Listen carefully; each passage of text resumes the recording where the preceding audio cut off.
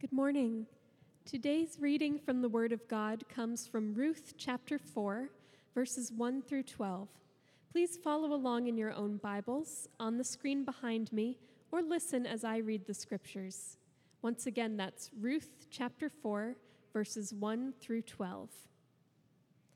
Following the reading, I invite you to respond in worship with the singing of the doxology. At that time, children are invited to join Kids Crew through the door on your right. Now hear the word of the Lord. Meanwhile, Boaz went up to the town gate and sat down there, just as the guardian redeemer he had mentioned came along. Boaz said, "Come over here, my friend, and sit down." So he went over and sat down. Boaz took 10 of the elders of the town and said, "Sit here," and they did so. Then he said to the guardian redeemer, "Naomi, who has come back from Moab, is selling the piece of land that belonged to our relative Elimelech. I thought I should bring the matter to your attention and suggest that you buy it in the presence of these seated here and in the presence of the elders of my people. If you will redeem it, do so. But if not, tell me so I will know, for no one has the right to do it except you, and I am next in line." "I will redeem it," he said.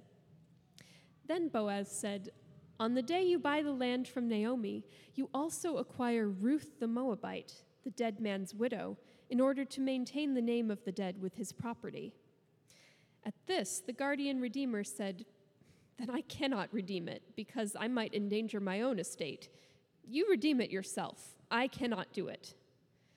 Now, in earlier times in Israel, for the redemption and transfer of property to become final, one party took off his sandal and gave it to the other.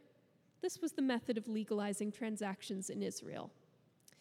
So the guardian redeemer said to Boaz, "Buy it yourself," and he removed his sandal.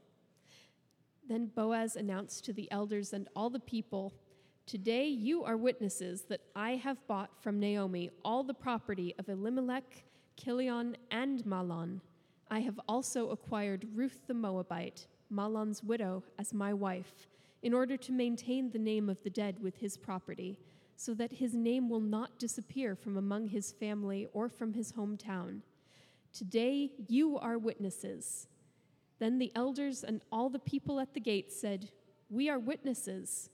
May the Lord make the woman who is coming into your home like Rachel and Leah, who together built up the family of Israel.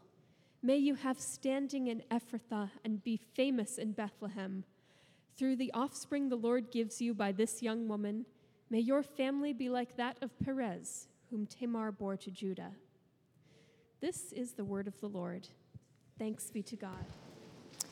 Good morning, church. My name is Brent, one of the pastors here. So glad to be worshiping with you this morning. And again, a special welcome back to our college students, or welcome to the North Shore for the first time to our college students. We're so glad that you all are here.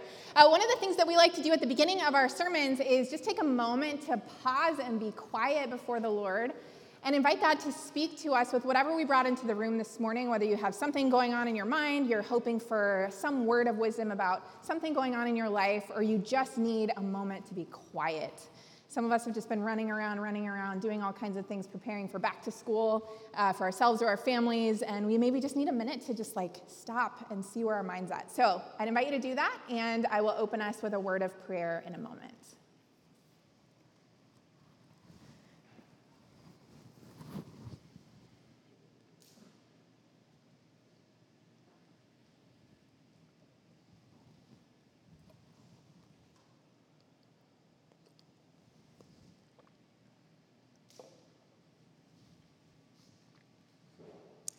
God, we thank you that you speak to us through your word and through the people that you have placed in this story of Scripture to teach us more about who you are and how deeply you love us, and the calling that you have on our lives to love others in profound and deep ways, just as Christ has loved us in profound and deep ways. So this morning we ask that you would challenge us, that you would nudge us toward yourself in whatever ways that looks like for us, and that you would give us opportunities to remember and live that out as we go into our communities and our regular lives this week. We offer this time to you as an act of our worship. May we have ears to hear. We love you. Amen.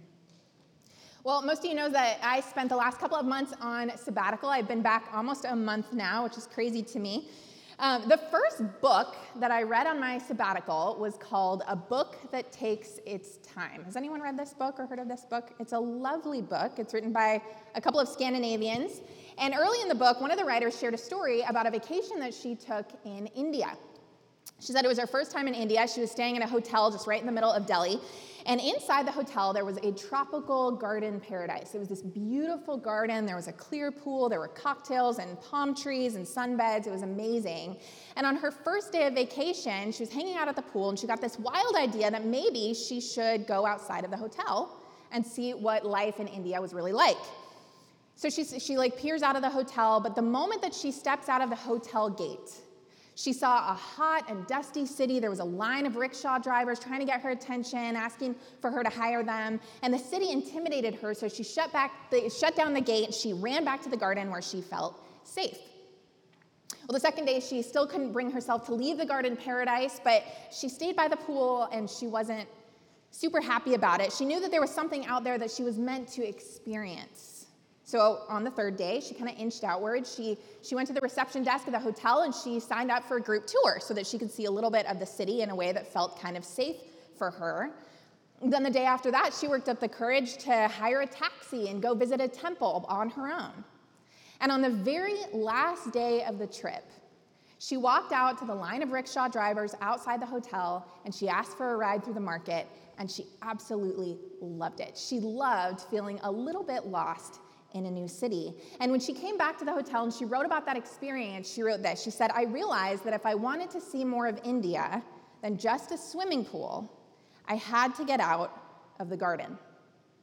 I had to get out of the garden. So I read that early in my sabbatical, and so I had lots of time to think about it and mull over that story over the last few months. And as I reflected on my own life, I started to realize that over the last few years, with all the transitions that we've had to navigate as a church, learning how to be a lead pastor in the middle of everything that we've been through, trying to stay calm and safe in the middle of all of the upheaval that our world has experienced over the last couple of years, I had started to get stuck in my own kind of garden. For the last few years, I just haven't had a lot of mental margin to think about anything other than what's right in front of me. Can anyone relate to that? By the time I got to my sabbatical, my world had started to feel a little bit too small. I would work, and then I'd go home, and then I'd go to sleep, and then I would repeat. Now, don't get me wrong. I love working at this church. I'm not going anywhere. I love being in our community. I love my home. There's a lovely husband and 2 cats there. It's awesome. But before I got to sabbatical, I had gotten into the habit of working and then coming home and maybe recreating a little bit and socializing a little bit. But most of my life had started to feel contained within just a few miles of my home and our church. And I started to realize that if I wanted to get to experience more of the world, I had to get out of the garden. I had to start to think outside of this box that I had put myself in. And not just physically. There are all kinds of mental gardens that I had gotten used to, bad habits that I had just accepted about my life and my relationships, patterns in my life that I would rather break free from, to try to have something, try some new things that might have more life in them for me. So I shared this story with my husband, and he really resonated with it too. And we started to ask ourselves as a family, how do we start to think outside of our garden? How do we branch out? How do we branch out from what started to feel safe and comfortable about our lives, but maybe has started to feel a little bit too small? How do we move towards a bigger story? How do we lean in towards a bigger community? It's a live question in the Harrington household. We're having a lot of fun unpacking what that looks like for us. How do we think beyond ourselves? How do we take the next step in this next season of life? So what about you? Are there any gardens in your life that you might need to step out of? What parts of your life maybe started to feel a little bit too small, maybe a little bit too restrictive, maybe a little bit too myopically focused on the details of your own individual story to the point that maybe you can't even see much beyond it? What bigger version of life might God be inviting you into if you open the hotel gate and walked outside? Well, this morning we are continuing our sermon series through the book of Ruth. This is our penultimate Sunday. We've been calling this series Ruth, the extraordinary faithfulness of ordinary people. And we've been taking a look at three main characters in this story: Naomi, Ruth, and Boaz. And they're all characters who left their gardens and allowed their lives to become about something much bigger than themselves. So I'd invite you, since you all brought your Bibles, I'd invite you to open up with me in your Bibles to the book of Ruth, chapter 4, to the passage that Amelia read for us a few minutes ago. So while you're opening up in Ruth chapter 4, I'll recap a little bit for those who are just joining us. So early in our story, we meet a very important character by the name of Naomi. So Naomi is originally from a place called Bethlehem. You probably heard of Bethlehem if you've been around the church. Naomi was from Bethlehem, but she moved to another land called Moab about 10 years earlier with her husband and her 2 sons. But in the first chapter of the book, tragedy strikes, and Naomi's husband and both of their sons die. So this character, Naomi, she's left in an incredibly vulnerable situation. Remember, women in that ancient world depended on the men in their life to provide for and protect them. And she's just been stripped of every male attachment that would bring her honor and worth and protection in that world. So it makes sense that Naomi would make the very hard decision to move back to her original home where she's from in Bethlehem, literally the only place where she might have a chance at survival. Now enter Ruth. Ruth was married to one of Naomi's dead sons. Except unlike Naomi, Ruth is from Moab, not from Bethlehem. Even so, when Naomi decides to return to Bethlehem, Ruth and Orpah, the other widow's daughter-in-law, they vow to go with her. And they're traveling, and they travel some distance, and after a while, Naomi, she looks at her daughters-in-law, and she insists, she says, I have to insist, you go back home, you go to Moab. She says, I don't have any more options. I have to go back home to survive, but you might have some other options. You can stay in your own land. You're still young enough to remarry. You could have some children. You could make a new life for yourselves among your own people in Moab. And Orpah, the other daughter-in-law, she agrees with Naomi, and with a lot of weeping, she kisses her mother-in-law goodbye, and she returns back home to Moab. But Ruth takes a different posture. Ruth decides to stay with Naomi and to go with her to Bethlehem. The Hebrew says that Ruth clung to Naomi, and that word for clinging, it translates to be joined together, to keep close. Ruth clings to her mother-in-law, Naomi, and to Naomi's God. Why? Why would she do that? Well, she does it because Ruth sees herself as part of a bigger story, a story that's bigger than herself and hers, a story that is worth doing something hard for. It's the moment that you sit with a friend in the hospital after she's miscarried instead of just giving her space. It's the moment when you learn about the ways that injustice is showing up in your neighborhood and you decide to stand with the vulnerable, even when it costs you something. It's the moment when you encounter someone who's struggling with loneliness or anxiety and you ask how they're doing today, and you listen and you follow up, even when those conversations are hard or tiring sometimes. Ruth chooses someone else. She chooses someone else even when it costs her something. She gives up everything. She gives up her extended family, her country, her home, her people, her own search for a husband, the faith of her ancestors. And as one scholar put it, in a world where life depended on men, Ruth committed herself to an old woman. She leaves the garden. And that's just chapter 1. Then we move on to chapter 2. Ruth and Naomi, they arrive together in Bethlehem, and it's during the barley season, and so Ruth goes out in the fields to find food, and she finds this wealthy man named Boaz, and she starts to gather leftover grain from his fields, which have been left over for the poor. But this wealthy landowner, Boaz, he's heard about Ruth. He's heard what she's done, this incredible sacrifice that she's made for her mother-in-law, and he has compassion on her, and instead of just giving her the scraps, he offers her additional food and protection. Well, it also just so happens that Boaz isn't just a wealthy Israelite man. He is a distant relative of Naomi's family. And Naomi realizes that there might be a chance that Boaz could actually marry Ruth, given the way that the Israelite laws were set up at the time. So we're going to take a minute and we're going to unpack those laws because they're central to how we can understand the next part of the story, and because I know we all love talking about ancient Israelite litigation. So my husband and I have recently been updating our will, and it's fascinating how many questions and contingencies and decision trees that we've been asked by our lawyer just to talk about making a plan for what happens when we die. So if you die and there are children in the home, who do the children go to? If the people that your children have gone to get divorced, who do they go to then? Do you want separate executors, healthcare proxies, financial proxies, or the same ones? If your executor dies before you, who's your backup? There are no stones unturned when you're planning for what happens after you die. Well, Israel also had complicated laws for what happened after someone died with similar contingencies and backups and decision trees, and that's what we're going to see unpacked in this passage. So we're going to pause here, and we're going to see what the law said to do when a woman's husband died. And we're going to get a little bit technical, but I would encourage you to stick with me here. So in that day, there are a couple different parts of these kinds of laws. So in that day, if a man died, one of his family members could play a very special role called a family redeemer, or in the Hebrew, it's called a goel. And there are two different kinds of family redeemers in the law. The first dealt with the redemption of the man's land. So what's going to happen with this guy's land after he dies?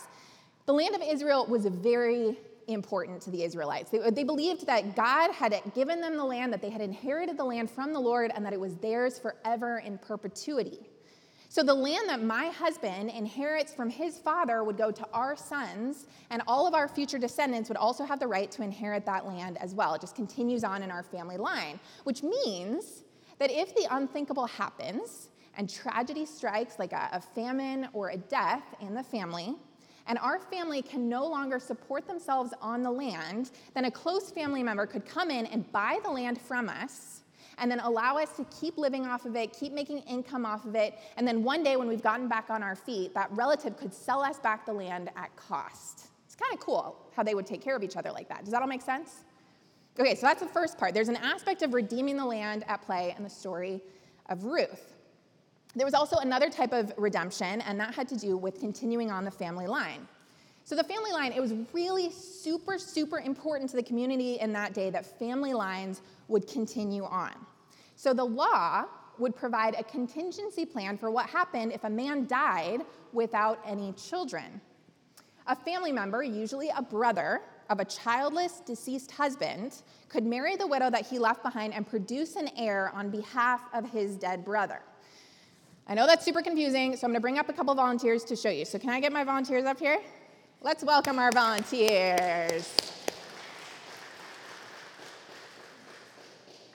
Thanks, guys, for coming up here. Okay, so I need you to stand as couples, but I need the guys in the middle.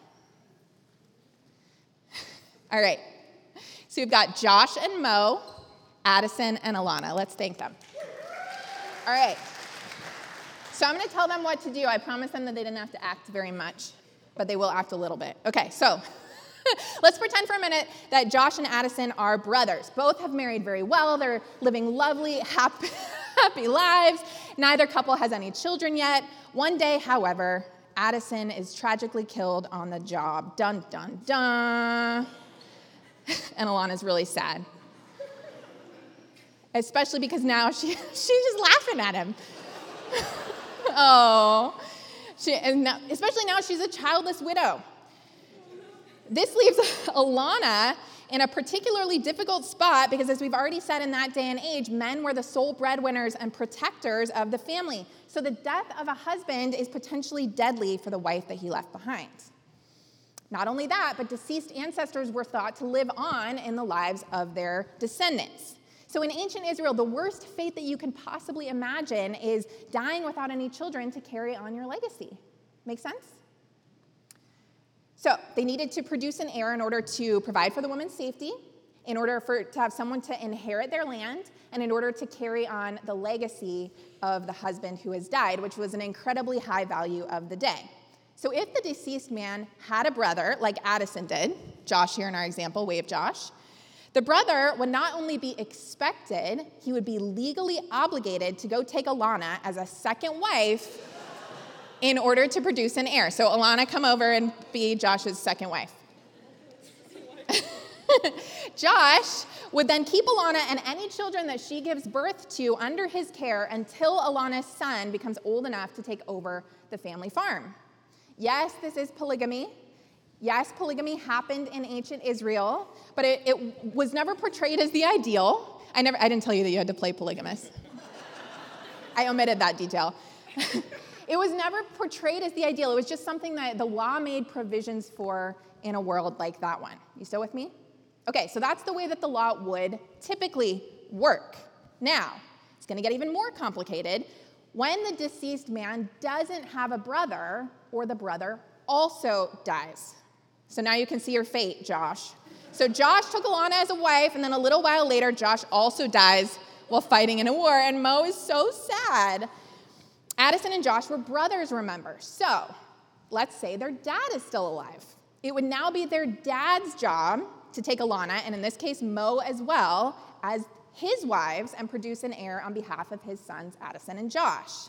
If Addison is dead and Josh is dead and their dad is also dead, then technically, these are all of the family tree, all of the contingencies, then technically another relative could come in and take Alana and Mo as his wife and produce heirs by them. But it's more likely that they will die tragically an early death because no one legally has to claim them as their wives anymore. That's the story. Thank you, guys.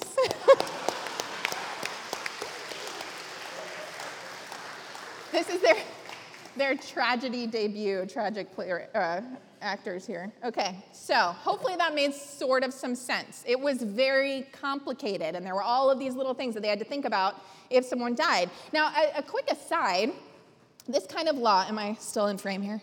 Okay, great. So a quick aside, this kind of law might seem very backwards and primitive to us. Women didn't have a say in any of this. In fact, the conversation that we're about to witness in the book of Ruth, a bunch of men are deciding Ruth's future, and they're not asking what she wants. They're not even letting her be in the room. And thankfully, large parts of our world have come a long way from that, but you have to remember that this was a very different time and a very patriarchal world. And even though it looks primitive to us, this kind of law was a giant step forward in that place and in that time. This is radical, empowering, pro-women legislation. You might consider it as a way that they could legally restore a woman's honor, her dignity. They could restore her virtue. They could protect her from harm and poverty in a culture where a widowed, childless woman had no good options. So to recap, there are two kinds of redemption. There's the redemption of the land and the redemption of the family line. And knowing this distinction is essential to understanding the play that Boaz is about to make in Ruth chapter 4. So turn back to Ruth chapter 4. Now we'll get into it. Boaz is Naomi's family member. Remember, he could potentially play the part of the family redeemer here for both the land and the family line, but he realizes that there is a closer relative than he is to Naomi, and he should check in with that closer relative first to make sure that that closer relative doesn't want to inherit the land before him. So Boaz goes into Bethlehem, and he finds the closer relative, and he calls in a bunch of witnesses. I love how casual this scene is when he's like, Boaz is like, hey, friends, sit down. Also, I'm bringing all these 10 witnesses to this conversation. He's got to have imagined something was coming. So he gathers all of these witnesses. They sit down. They have a conversation. He presses the issue. And he says, you know that old woman Naomi who came back from Moab? Well, she's selling the land that belonged to her husband, Elimelech, who was our relative. So I thought I should speak to you about it, see if you wanted to redeem that land if you wish.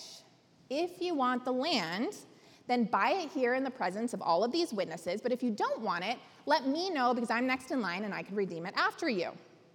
Okay, so there are a few interesting things that are happening here that we might not pick up at first.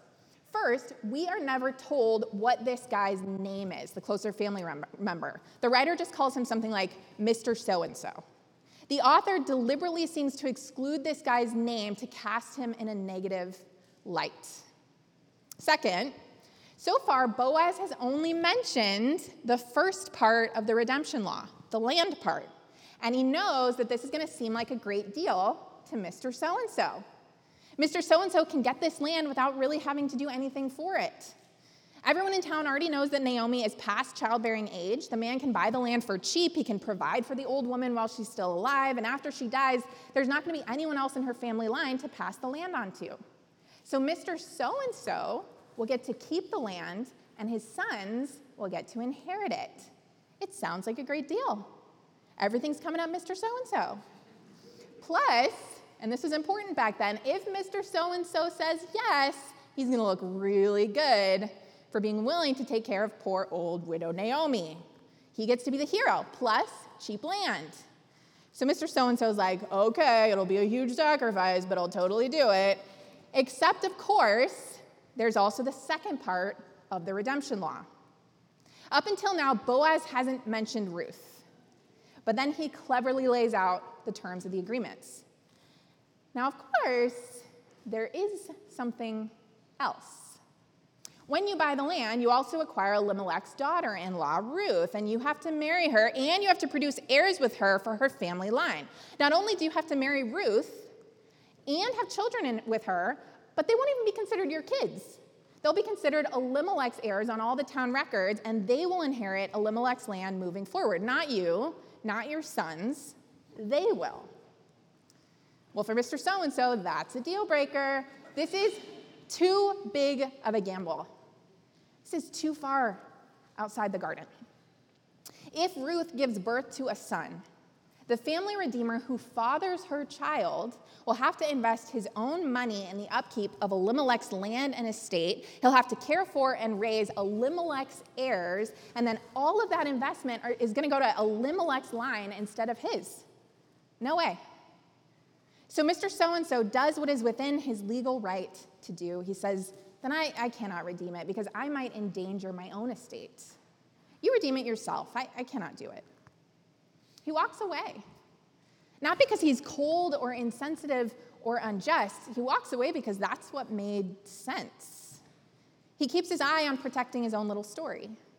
He nurtures his own little garden, and no one would have blamed him for doing this. It was the most practical thing to do. There was nothing in the law that required this man to take on Elimelech's estate. He was too distant of a relative for that law to apply to him. Nothing would make that sacrifice worth it. And this only highlights the enormity of the sacrifice that Boaz is willing to make in marrying Ruth. Boaz is next in line, which means he's even further removed from the obligation to produce heirs for Elimelech. But get this, he says yes anyway. And we like to imagine that the story of Ruth and Boaz was some epic love story in the Bible, and maybe it was. But honestly, it probably wasn't. Boaz is old enough that he might have already been married at that point. He might have had other kids at that point. We don't really know, but it's likely. What we do know is that he is willing to take on an enormous risk in marrying a Moabite woman on behalf of another man, potentially endangering his own estate. Why? Why would he do this? Well, Boaz saw himself as part of a larger story, a story that's bigger than him and his, a story that's bigger than this land or his own inheritance or his own name. What he puts above everything else is the well-being of these two widows, the honor of another man's family line, and the greater good of the whole community beyond his own garden. Boaz agrees to marry Ruth, to care for someone else in a way that costs. These three little characters, Ruth, Boaz, and Naomi, they're just trying to survive. But they found themselves thinking beyond their own gardens, their own little stories, their own little company, towards something and someone bigger than themselves, toward God and the people of God. And we're going to see this next week. Ruth and Boaz's story becomes the turning point in the story that leads us to Jesus. The Jesus who 1,000 years later would be born in that same town of Bethlehem to another refugee family who's fleeing their land to survive. The Jesus who did not stay myopically focused on his own story or his own legacy or on protecting what was his, but instead he shared his inheritance with us and called us co-heirs in the family of God. The Jesus who one day found himself in a garden, talking with God, begging not to leave, pleading to stay with what was comfortable, but in the end he chose to leave that garden and move on toward a bigger story. The story of the cross and the empty tomb, not just to demonstrate his love for you, but his love for all of us and for all the world and for all creation, for the redemption of everyone who's come before us and the redemption of everyone who's come after us.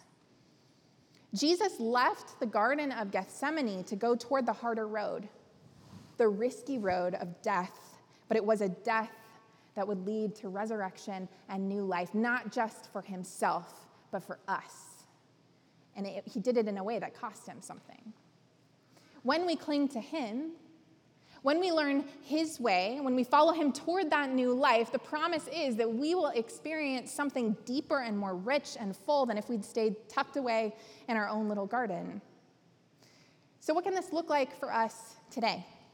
How do we start to think beyond ourselves and our own stories and leave the garden? Well, the first step is this. Cling to Jesus like Ruth clung to Naomi. Follow him out of the garden of your own little story into something that will change you and will change the world, even when you can't see what's on the other side of the gate yet. Leave behind the land of Moab and all of the idols that we have there and follow Christ to and through the cross and the empty tomb. Let him bring you into the bigger story. And then start to look around and see how you can be part of the redemption of those around you. Everywhere we look, there are people whose lives we can influence for good if we could be willing to step out of our own stories and into theirs as agents of God's redemption. You don't even have to go very far outside of your garden to join in the story of God. If you're like the woman that I mentioned in the beginning who traveled to India, it's okay to start thinking a little bit closer to home at first. You can inch your way outside. Boaz started in his own field, and he started to think sacrificially about someone that he found on his own property. So maybe a first step for you is asking, what does it look like for me to think more deeply about how to love and serve the people who are in my immediate orbit? How can I love my colleagues better, my peers better, my students better? How can I care for my roommate, my spouse, my kids in radical, redemptive ways? Who is in my field who could use some extra care today, some extra attention? I've been seeing this happen in my own home recently. So like lots of women, I was socialized to take on a lot of extra domestic care tasks in our home. Even though this wasn't what was modeled to me growing up, even though my husband and I both work full-time, even though we're egalitarians and we want to seek an equitable partnership in our domestic life, we've discovered that over time, I just naturally step in and do more at home because that's how lots of women like me are socialized in our society. And so as a couple, my husband and I have unintentionally ended up with an imbalance in our day-to-day domestic life. I am just naturally taking on too much. And my husband has seen that, and he wants to share that load with me. So a few months ago, he expressed a desire to help me redeem my time so that I don't take on so much on my own, so that I'm not doing so many household tasks on my own. So he's been proactively looking for and learning ways that he can take over some of the regular life stuff that I have just subconsciously taken on over the years. For him, that's meant learning to think a little bit differently. And for me, it's meant letting go of some control. And it might sound like a little thing, but as he's stepped in more to our domestic life, I'm finding that I have more margin in my brain to think about my interests and more time in my calendar to pursue them and to get outside of my own garden. And it means the world to me. So maybe for you, thinking beyond yourself means having an honest conversation with your partner or your roommates or your coworkers about how you can use your power, your love, your energy, your gifts to help redeem something about their life. Or maybe you're ready for a further nudge outside the garden, and a next step for you is toward deeper involvement in our church here at Anchor Bay. Maybe it's time to think about joining a regular ministry team if you're not already part of a regular ministry team. Maybe to start thinking about giving a portion of your finances more regularly to the life of our church so that you can be a deeper part of the story that we are telling here at Anchor Bay. You know, if you're new with us, one of the things that we like to tell people when they're new and they're checking us out is just for the first 3 months, just come on Sundays, maybe join a life group, start to get to know the community a little bit, but don't feel the pressure to jump in any deeper than that. But the reality is that if we're sticking around after a few months and we haven't started to take some next steps toward deeper life in our community, we are going to start missing out on the life that God has called us to live in community through giving and serving and caring for one another beyond Sunday mornings. So maybe it's time for you this fall to consider taking that next step, even when it costs you something, even when it might cost you some extra time or energy or finances. Or maybe you're ready for that rickshaw ride. Maybe you're ready to take a bigger step even outside of that garden into something a little bit more risky and unknown. Maybe it's time for you to think about the bigger community than our little fellowship here on the North Shore. As a church, we consistently try to mourn the reality of racism in our world, but if you're anything like me, it's easy to hear about these realities and never ask myself how my own privilege might be part of the problem. Doing that is risky. I might have to step outside the garden of my pride or my defenses. I might have to admit that I am part of a broken system that actually benefits me. So what if I started asking how things could change, and then I did something to change my own life so that I could be part of the solution? In our church, we talk a lot about supporting foster families. We pray for foster families, but what if God is nudging you to go through foster training yourself? Or if that's not your calling, what if God is calling you to just get to know a foster family personally so that you can see how to support them up close? Take that rickshaw ride. Most of you know we have an outreach meal at our church where every month we provide a meal to those in need in our community. What if you volunteered this month to make food and to serve it so that you could have some conversations with the people who benefit from the meal, get to know their stories, ask them what they love, what they need beyond the outreach meal so that we can support them beyond the monthly meal, and then follow up with some action. Asking those questions is risky, and it might require something of us, something different from what we've gotten used to, but I believe that following Jesus, it means following him out of the garden into a bigger story, a story that isn't just about my own redemption and my own inheritance, but about a bigger and grander kind of redemption that God is writing into the whole world. I love how writer Rachel Held Evans put it in her book, Inspired. She said, "The gospel means every small story is part of a sweeping story. Every ordinary life, part of an extraordinary movement. God is busy making all things new, and the life, death, and resurrection of Jesus has opened that work to everyone who wants in on it. The church is not a group of people who believe all the same things. The church is a group of people caught up in the same story, with Jesus at the center." Let's pray. God, would you be the center of our story? Our stories as individuals, our story here as a church, our story as the global church.